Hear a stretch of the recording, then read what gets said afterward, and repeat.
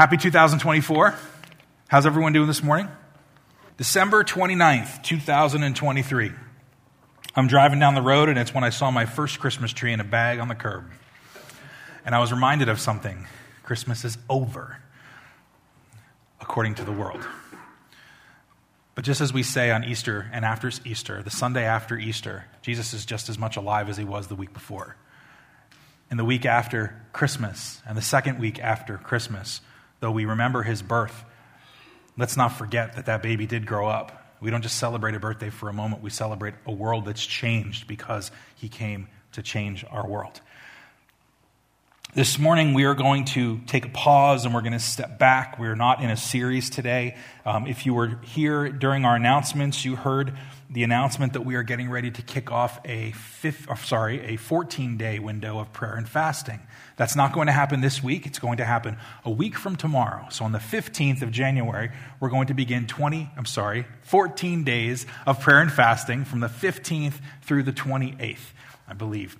And yes, 15th through the 28th. You might be thinking in your mind, why are we doing it differently? Because every year we do 21 days. Well, I promise you it has nothing to do with the fact that we just don't want to do it for 21 days, okay? I actually have some people that have said, it's so long. I'm like, well, it is. But let me just be honest about this when I tell you something. One, we're not actually doing it less this year. We're doing 14 days in January, and we're going to revisit 7 days in September as our kids all go back to school. So we're still doing 21 days. But here's what I want you to hear. Why do we do 21 days of prayer and fasting anyway? Because there's a passage in the book of Daniel that gives an example of a man named Daniel who fasted for 21 days. And after the 21-day window, the Lord answered him because there were things going on in the heavenly realm and the spiritual realm they didn't understand. It was a 21-day window, so now churches say, let's fast for 21 days. Is it wrong? Of course not. Is it good? Sure. Do you have to fast for 21 days? No. We are going to do 14 days this year in January, and then we'll do another 7 in September. And it has nothing to do with getting the right number. Because if we were going to pick more times in Scripture where fasting was talked about in numbers, we would do a 40-day fast. Because you see that across Scripture much more common than you hear of a 21-day fast. The point of a fast is what I'm going to talk about this morning. And I hope as we walk through this, for some of you, it's going to be old hat. You're going to heard this before. You may have said, we've talked about this, I'm familiar with fasting. Maybe you practice prayer and fasting on a regular basis. And maybe for some of you, you're saying, okay, it's buckle up, it's no eating time, which is kind of good because Christmas is gone, but I'm not really looking forward to this. What are you going to tell me about it so I can just kind of hold my breath? I hope that's not where you are. But I do want to talk about why we do this because, like I said earlier, Christianity is not about just reading the Bible, and it's not just about speaking Scripture or teaching Scripture. It's about having a real life encounter with a real life God. Here's what I'd like you to understand before we get into the logistics of this, and I have it for you up on the slides. Throughout the Bible, God's people regularly took time to pray and fast in order to grow closer to Him and experience breakthroughs in specific areas. You want to know why we're going to talk about prayer and fasting this morning? It's not because I want to talk about it. It's not because we talked about it as leadership and say this would be a good thing to talk about. No, we talk about it because it's one of the regular thematic rhythms the people in the Bible, Old Testament and New Testament, practiced in order to grow closer to God and experience breakthroughs, in many cases spiritual breakthroughs, in specific areas. That's why we talk about prayer and fasting. There are things that cannot be broken or will not be broken unless people come to God with a heart of prayer and fasting. Jesus talks about that in the Gospel of Mark, but that's just an understanding of why we do this. So my challenge to you is, in the month of January, we talk a lot about retooling ourselves. The culture around us speaks about this very commonly.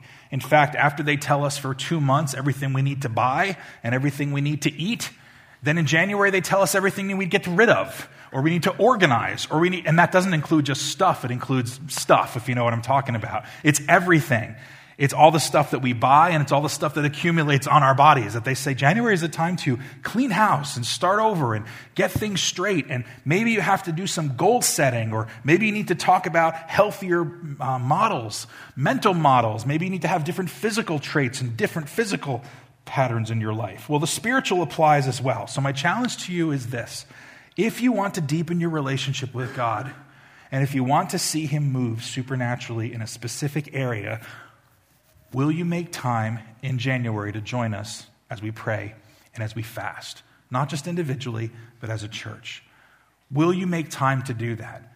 I want to challenge you to really take this seriously, and I want to walk this through with you to understand why we do it and the significance you see all through Scripture and some basic steps on how. So there's a verse in Mark chapter 1, Mark 1, verse 3, and John the Baptist is saying this as he sees the arrival of Jesus, and it says, "Prepare the way for the Lord. Make straight paths for him." If you're not quite sure why fasting and prayer is so important, especially fasting, think about it through the lens of this verse this morning, that we prepare the way for God when we begin the habits and the disciplines of prayer and fasting. You're tilling the soil. You're blazing new trails. You're the bulldozer that's pushing all the junk out of the way and creating a path so that you can connect in a deeper relationship with God and God can connect in a deeper relationship with you. That's why we do this. It means removing the boundaries in our lives. When we prepare the way for the Lord, we remove the boundaries in our lives. We remove the obstacles. We remove the obstructions between us having a deeper, to keep us from having a deeper, more deeper relationship or a genuine relationship with God. Now, a few years ago here at Bridge, I gave a message and I called it "Prepare a Place for God to Move." Some of you may have been here for that. Some of you may not. I would be surprised if any of you remember it at this point because it was a number of years ago. But the whole concept of that message was get ready. Prepare a place for God to move. It was a call for followers of Christ, when I spoke about it, to consider what needs to change so that we could make our life more prepared for what God was getting ready to do in our lives. It was at the beginning of the year. It was for God that he would give freedom to us, that we would give him more space to work in our lives, and that preparation would be intentional because God wants to do something in our lives. And I was intentional when I spoke about it, and I said as a church, we need to prepare a place for God to move because God wants to do something new in 2020. Now you can say, well, every year that could be something different, and that's true. But as we look back, we recognize that message was kind of a preview of what God got ready to do, and just a few months after that, the whole world seemed to fall apart. So our preparation in January had a lot of impact on how the rest of our year was going to look like. And if we did not prepare, we could fall. And if we did prepare, we could stand. So this morning, I want to talk to you a little bit about preparation, and I want to talk to you about the difference between people who prepare versus people who don't prepare, and what that could look like in the world of prayer and fasting. And when I spoke about this message 4 years ago, I used this picture that I took right around from my neighborhood. I go for walks periodically around my block. It's a half mile exactly around my block one time, and there are these two lawns that we go by. And this is not an exaggeration. Actually, this is probably nicer than it usually looks, but there's one house at the corner of our street that looks like the one in the distance, and then there's one that you pass that's closer in this picture. And as you can tell, one of the homeowners does a great job at caring for their lawn, and the other one, not so much. Usually the one that's closer is a lot worse than that, and if you do any dog walking, we do a good job to try to keep the dog right down the middle because the grass sometimes can get as high as like knee high on that one lawn. But the other one is so well manicured, and when I was walking down that road 4 years ago, I remember stopping at that point and taking a picture of this, and I felt like it was a word picture that God talked to me about. And he said, both of them are grass. Both of them are yards. Both of them have a purpose. One of them is more effective. One is more healthy. One can grow stronger. One has a better root system. Why? Preparation, intentionality, and care. So I tell you this morning, there's a whole lot of people in this world that claim Jesus as their Savior. Not all of them are as healthy as they could be. Not all of us are as strong as we could be. Not all of us have a root system that's as good as those that may be around us. And our goal is not to compare ourselves to anyone else. Please don't misunderstand what I'm saying. My challenge that I feel like God continues to remind me, and that I want to share with you this morning, is that we have an opportunity as we walk in this world, for as long as we're breathing, for our roots to get stronger, for our care to be more intentional, and for the fruit of our labors and our relationship with God to be more abundant than it was the day before. We always have that opportunity. Which side of the fence, figure of speech, would you want to be on?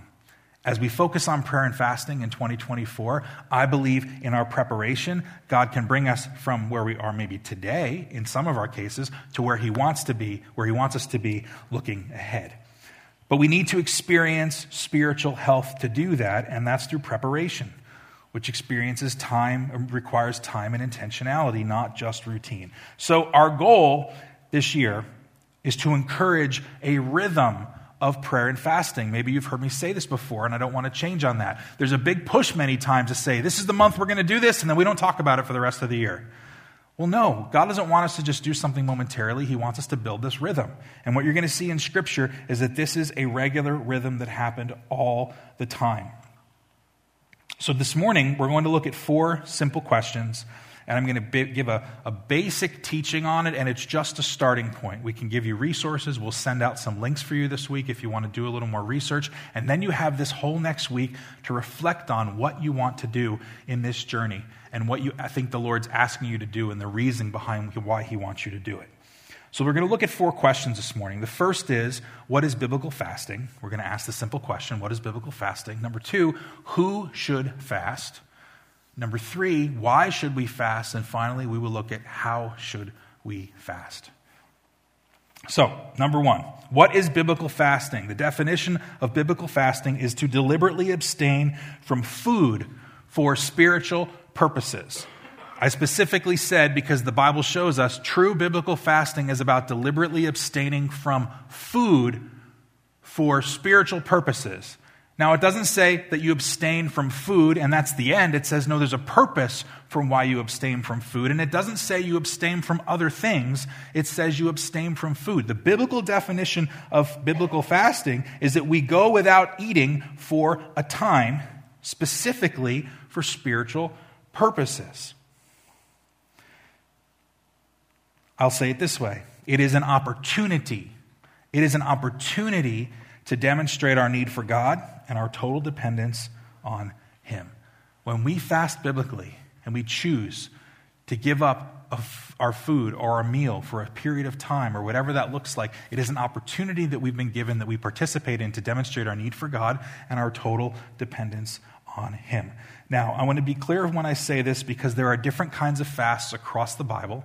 You can hear the Daniel fast that people talk about. There are different definitions of these fasts. You could have a restricted fast or a special fast. Some people do a soul fast, and that's just a common way of saying that you give up certain things that maybe you cannot go without eating because you have a medical condition or you have a specific ailment that says you're not allowed to go without food. In those situations, you can change what you eat, or you can do a soul fast where you give up something that's not physically food, but maybe it's a habit or a hobby that you let go of for a season, and you use that time for spiritual purposes. And that's the most important thing we talk about. Whether or not you're going without food or you're going without a hobby or an interest, are you replacing that time and making time with God? Because a real biblical fast is not a hunger strike. We cannot have a sit-in on the gates of heaven and expect God to move if we just sit there and expect Him to move while we don't eat. It doesn't work that way. God doesn't do that. He's not impressed. In fact, and I can promise you this, He can wait you out longer than you can wait Him out. Don't even try it. It doesn't work. Well, God, I'm going to go. And He's like, I kind of created everything. I can kind of go a whole lot longer than you can. Kind of silly, but it's actually true. Sometimes people think, well, if I go without eating for a long enough time, then God has to respond to me. And I go, that's not the way that it works. Biblical fasting is an opportunity to demonstrate our need for God and our total dependence on Him. So I say this to you this morning, if you're in a place where you can eliminate a portion of eating over the next 14 days, well, when we start next Monday, you figure out what that would look like. You put your plan together and say what it would look like. Stop eating during that time and replace that time with God. Use that time in prayer. Use that time in worship. Use that time in journaling. Use that time in some way where you're saying, instead of giving this specific time for this, I'm going to give my time for this instead. And that's important because what it's really saying is, I am more hungry for God than I am for the physical things of this world. Now, if you're here this morning, like I said, and you are unable to go without eating, I want to encourage you to let go of the thing that you can let go of and still replace that time with God. You know, we live in a world now that looks nothing like the world that I grew up in. There was a time, some of you younger people may not actually know this. There was a time where when you had a television show, you had to wait 7 days until the next episode actually was available. Does anyone know what I'm talking about here? Right? Some of you are like, yeah, I know. And some of you are going, seriously? You had to wait 7 days. And if the season was over, you had to wait till the next year. Do you believe that? Like, this is nuts. In the world that we live in right now, that doesn't even make sense, right? Because when you stream your TV services, you don't just watch something in bite sizes. What do? You what? You binge. That's right. Everyone knows. You binge watch things. So you can watch a whole season of something in the course of a day or 2 or 3, depending on how much time that you want to waste. And you can do that. You can binge. So what I can tell you is that if you're at a place where you're saying, you know what, I can't let go of these kinds of things, but there are some things that I'm binging, let me just challenge you over the 14 days of prayer and fasting, binge on God. Binge on God and see what happens. Because one thing I can tell you, and I've been guilty of this too, episode after episode after episode, after the first 1 or 2, it kind of feels like, well, that's okay. When you get to like the 4th or the 5th episode of something, your brain starts getting fuzzy and your mind starts getting all messed up. And can I tell you, if you're eating that much physically, how tempted would you be when you walked into a grocery store to buy anything? If we are full to the gills and overflowing with whatever we're consuming, why would we want to eat anything more? Can I say the same thing applies spiritually? If we fill ourselves with everything else in this world that we just feel completely full, where is there space for God to fill us? That's why it's so important to look at this as an opportunity and not an obligation. So if it means something to you, it means something to God. That's what true biblical fasting is. You can participate regardless of your health situation, even if it means doing a soul fast and fasting something that is more of a hobby. As long as you replace that time with God, you will demonstrate an opportunity for God to move. Number 2, who should fast? Every follower of Jesus Christ should be fasting. Every pursuer of God. All the disciples of Jesus should fast. If you're a follower of Jesus, fasting is for you. You may not like to hear that, or maybe that's the first time you've heard that. It's not a ministry that somebody has. Like this person has the gift of music, and this person has the gift of mercy, and that person has the gift of fasting.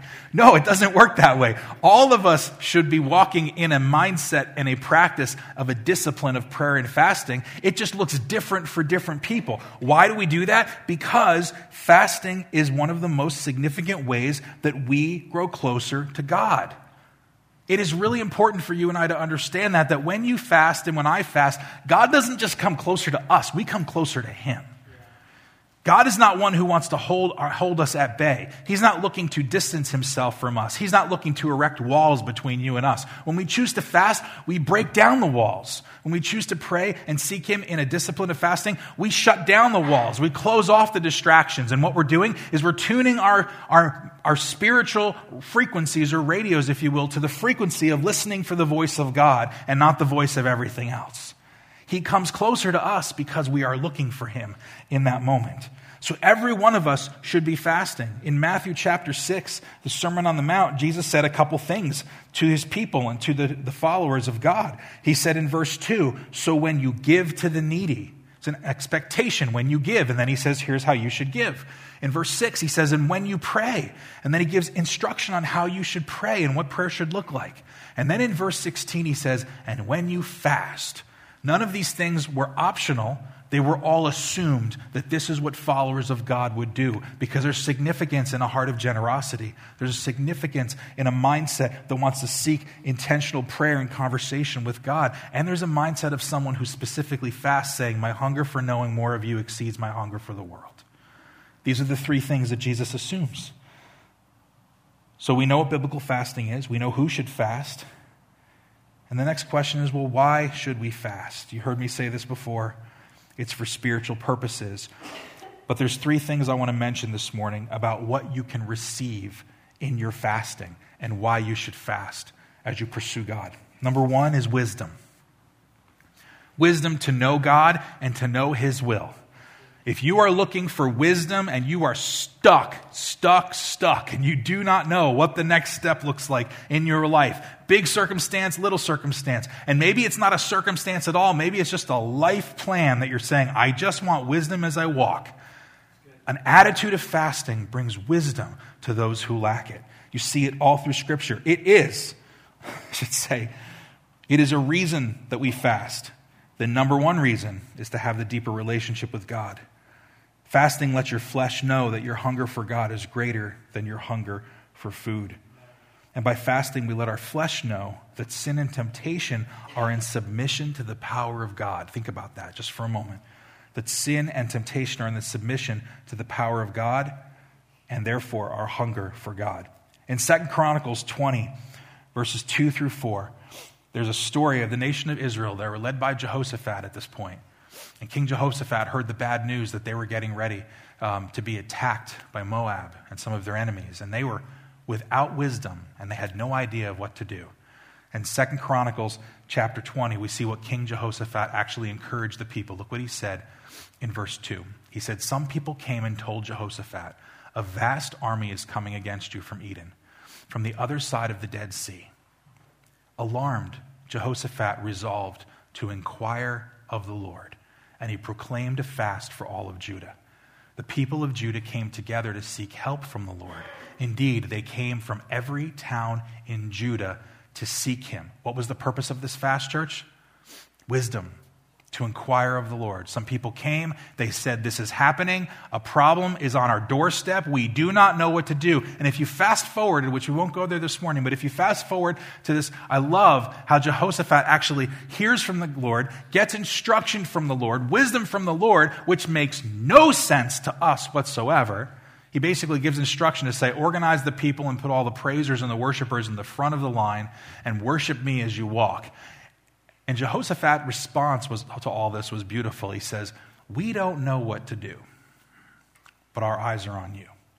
And all of that came from their time of inquiring of the Lord. Can I ask you this morning, are you struggling for wisdom in some area of your life?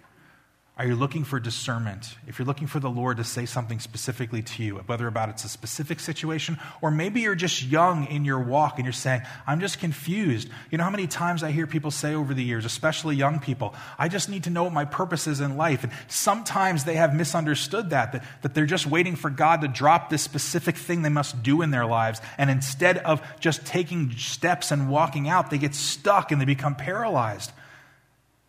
What I want to encourage you to do over the next couple of weeks, regardless of where you are, for that one thing you're looking for, if you're just looking for a larger wisdom and discernment from the Lord, take some time and seek the Lord as you pray and fast. And what you will see is that he gives wisdom to those who act and fast towards him. Remember what I said earlier? I said fasting doesn't move God closer to us. It moves us closer to God. When we choose wisdom over the world, God imparts it to us, not because he was withholding it from us, but because now we're able to receive it. It's like our hands are open in that time as opposed to our hands being closed. There's a lot of examples in Scripture about this. Moses, Jesus, the Apostle Paul. We just talked about Jehoshaphat in Nineveh. Nineveh was a beautiful example of that, where they inquired before the battle. Where they sought forgiveness for their sinful actions. And they created a fast. These were people that weren't even followers of God, but they honored the words of the prophet of God. And God responded to them because they humbled themselves and they fasted, and he brought wisdom to a place that was not wise.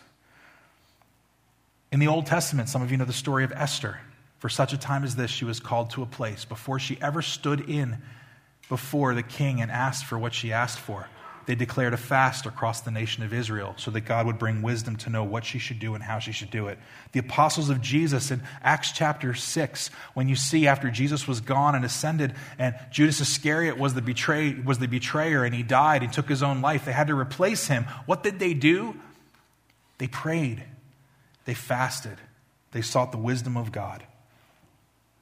Even if we look back historically over what we've done as a church, you know, I've heard people say interesting things sometimes about some of the decisions that people make in the church. Because outside of the church, there's a lot of politics that go on in the larger world around us. We would agree with that, right? And sometimes it's not what you know, it's who you know. Sometimes it's hidden agendas. Sometimes it has a lot of these foundational things that have nothing to do with following what God's wisdom is. But I can think of many times over the course of the years that Bridge has been around where we didn't know what to do. Before we were Bridge, we didn't even know what to do. And we humbled ourselves and we prayed. Every week we had a weekly prayer meeting, and we fasted and we sought the will of God. And he brought things together that we never would have been able to do in our own way. And he made things happen that we could never have done in our own strength.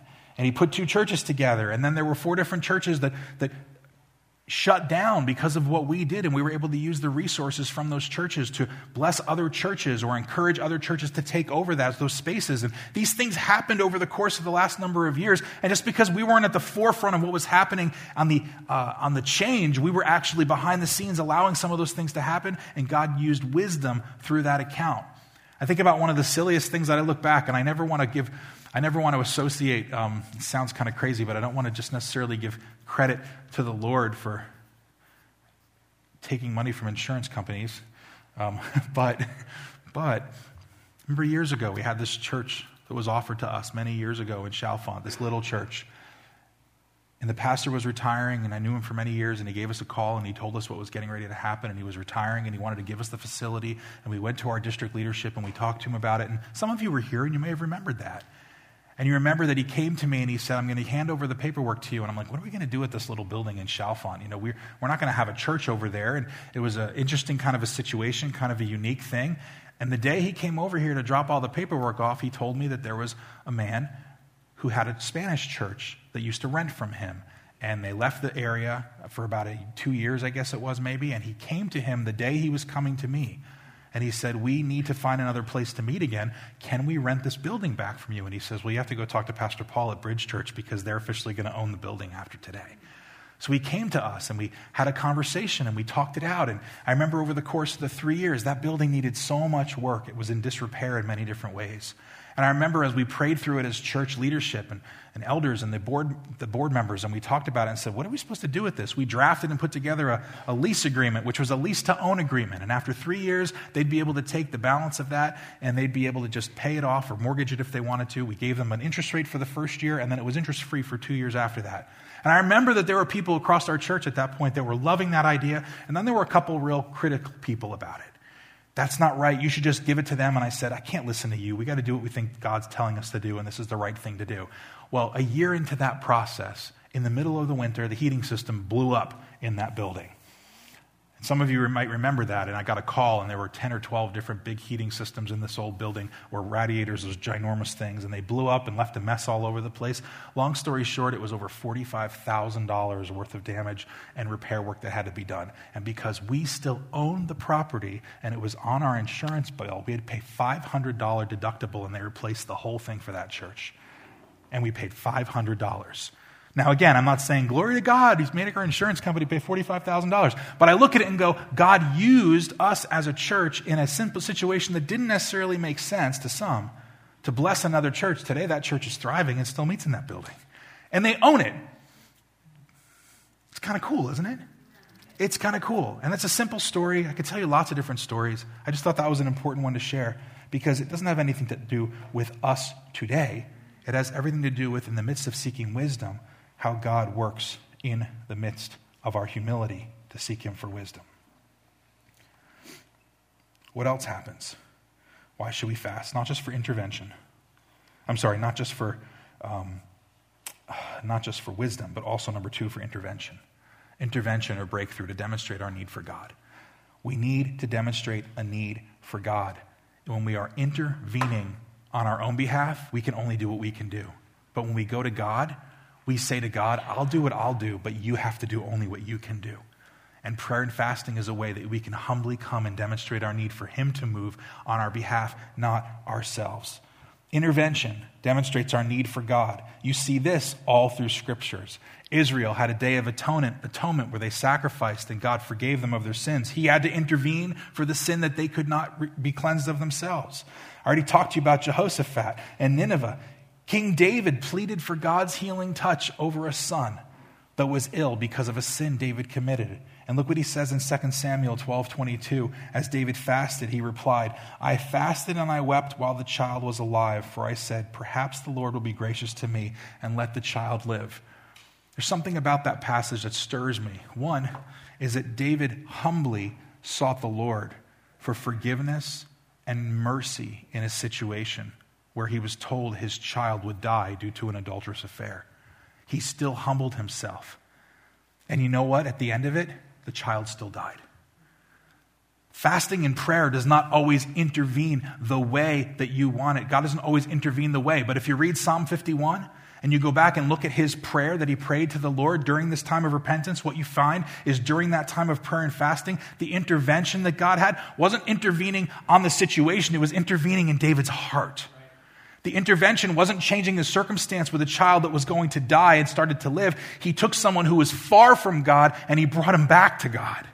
That was the intervention. You may be here thinking about an intervention that you need God to move for on your behalf because it's a circumstance, and maybe God will intervene for you in that time. But can I also tell you, you might feel dead spiritually this morning, or hopeless spiritual this morning, or feel like there's no hope in the situation that you're in, or you're just stuck in some place. That could be an opportunity for God to intervene in your life, not in someone else's. And if you're looking for God to intervene in a situation, in a marriage, in a relationship, in a financial situation, in an addiction or a struggle or anything that's on your mind that you just continue to say, Lord, I keep hitting my wall on this. I need you to break through this because I have tried with a lot of effort and it does not happen. Spiritual breakthroughs require spiritual muscle. And sometimes the only breakthrough that you can receive is when you choose to fast and pray. And then it's no longer you doing it in your own strength or me doing it in mine. It's God doing it in his. The last thing I want to mention this morning is not just wisdom and intervention, but it's this third, it's empowerment. When we fast, why do we fast? We fast for empowerment or to live in the power of the Holy Spirit. You know, we just heard this morning during our announcements that this weekend there'll be a 3-night opportunity for our children to come and to hear more about the Holy Spirit and how to receive the Holy Spirit, to be empowered by the Holy Spirit, to live with the Holy Spirit. And can I tell you, that's not just something that applies to kids. We need to not just know about the Holy Spirit, but we need to allow him to to live in our lives. We need to let him have permission to shape us and change us. And sometimes we can spend our whole year drying out in the sun, getting hard because of things that have happened to us, or disappointments, or struggles, or grief, hardship. And we can get hard in these worlds. And when we get hard, we become forms that don't flex anymore and they don't move. And the Holy Spirit wants to come in like a rushing waterfall. And he wants to saturate every part of us, and he wants to soften us again so that when God chooses to mold us again, he has something that's moldable and not something that's rigid and unbreakable. Does that make sense? We need that. And you might be here this morning going, I've heard about this, or I understand what you're saying, but are you willing to take a step in prayer and fasting to let God show you what he wants to change in you? Because sometimes the reason why, and this isn't always, but sometimes the reason why we don't have more of the Holy Spirit working in us is because there's no room in our lives for him to work. But maybe he is working in your life. And maybe you just want more.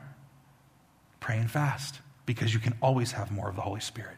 You can always have a greater measure of the Spirit. The scripture says Jesus Christ was the only one where the Spirit of God was given without measure. The fullness of the Holy Spirit walked in him. The fullness of God, the fullness of man, and he walked in the fullness of the Holy Spirit. If you're looking for more of the power of God to walk through difficult things in your life, and you need the power to walk through these things that you don't think you can do in your own strength, because there are things we cannot do in our own strength, we need the power of the Holy Spirit. Pray and fast with us during these next 14 days. Seek God for empowerment to break the chains of the things that you think are unbreakable.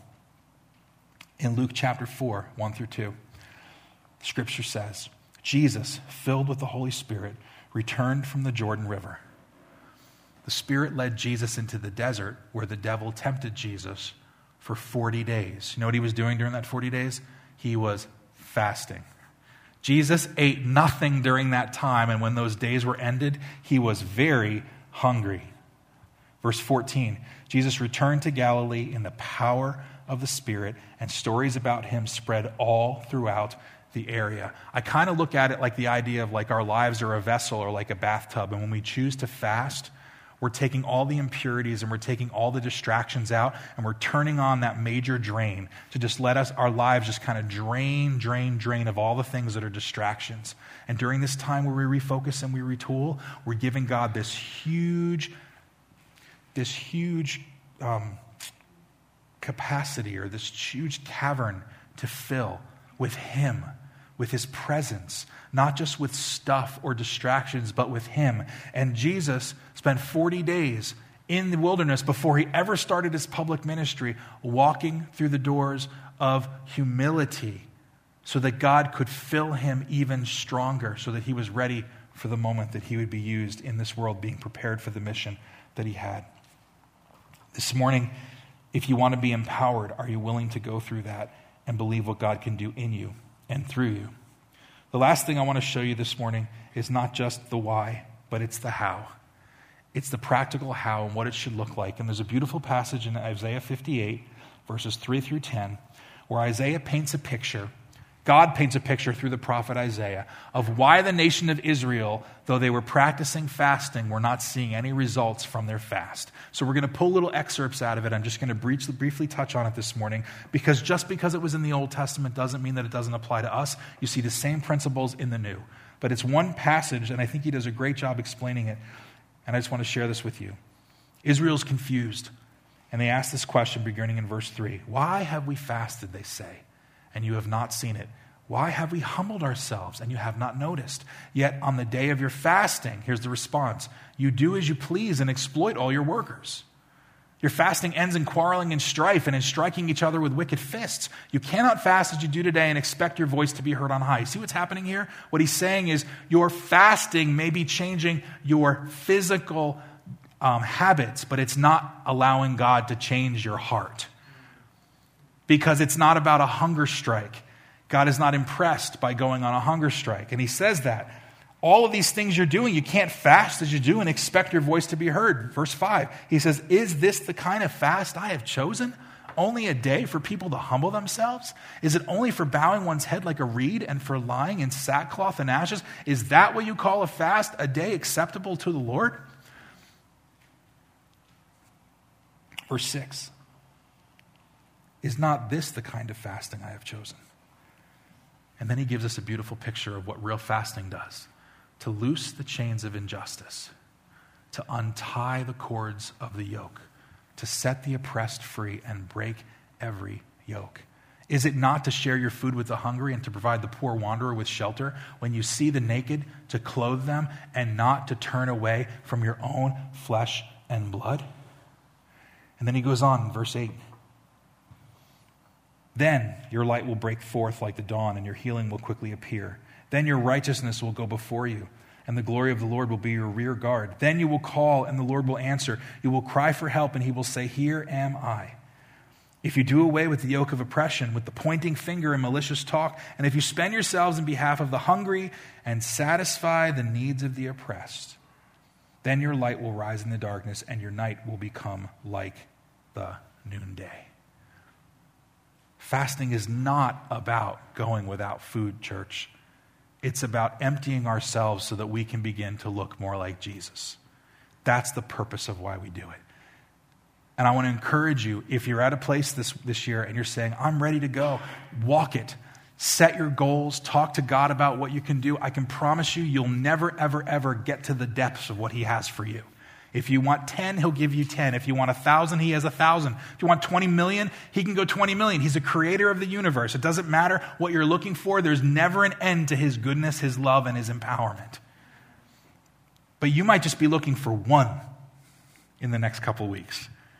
One step, a half a step. Maybe you just want to get up off the floor and you're saying, I just need something. Can I tell you, you don't need to look at the person next to you who's ready to run a marathon. You just need to look at yourself and God and know that during these next couple of weeks, if you choose to give to him what you can give because it means something to you and to empty yourself for what he has for you, I promise you he will respond. And you know what I love about that? Is that I can say that all day long if I want to because I know that God's word reveals that. It doesn't mean he gives us the answer the way that we need it or in the moment that we want it, but he does respond. Sometimes after the 2 weeks or the 3 weeks or whatever time you do this, during this time, whatever it looks like, you get answers in the middle of it. Sometimes it's right after. Sometimes it's 6 months later. Who knows? This is a God thing between you and him. The most important thing is that when he sees hearts that are surrendered to him and not to themselves, he's all the more willing to flood your heart with his love and his presence. Are you willing to consider that this week as we prepare over the next week? Or are the things around you vying for your appetite and for your priorities more than the things that God has? Here's what I know in the world that we live in. I'm tired of hearing people in our community and our culture criticize how the church fails at this and the church fails at that and the church fails. And you know what? There's truth in that. There's a lot of things that the American church has done, which I think we probably should not have done. And there's actions that we have. And there's a version of Christianity that's been perverted that doesn't really look like real Christianity because of the American consumerism that we have in our world. But the culture in the world wants us to throw it out and says it's not valid. Jesus wants to redeem it.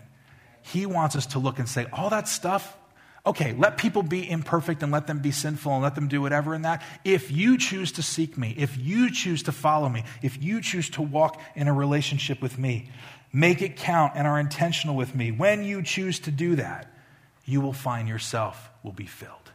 I'm going to ask the worship team if they would come. And I want to encourage you to consider this morning what this could look like for you. What would it look like for you this morning if you grow closer to God?